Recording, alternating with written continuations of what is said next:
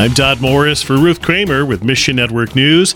A state-led campaign against Protestant churches continues in Algeria. Youssef is a Protestant leader partnering with Operation Mobilization USA. There are 8 left open, but you never know for how long. They have been already visited by the authorities, and you never know what's going to happen tomorrow. A 2006 law set the tone for legal persecution. Then, the plan that started back in 2018 is to close down all the churches. So since 2019 up till today, they have closed down 43 churches. The small but growing indigenous Christian population, mainly converts from Islam and their children, stands firm. The church in Algeria will never ever disappear, because the vast majority of the Christians are the Berber, the Kabyle. They can meet anywhere.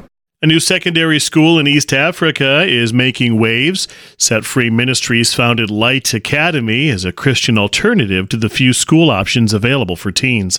Today, the 260 students at Light Academy even include children of the local witch doctors. Set Free's Dave McIntyre. They're seeing the difference that our schools are making, and they want their kids to be a part of it. Witchcraft is a common part of life in the region, but Light Academy is showing the power of Christ.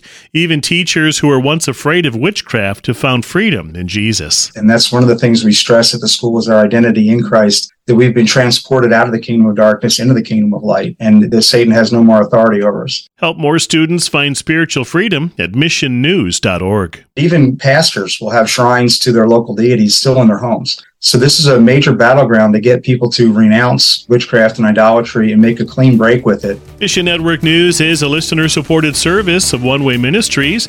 Consider giving today. Look for the support tab at missionnews.org. That's missionnews.org. I'm Todd Morris.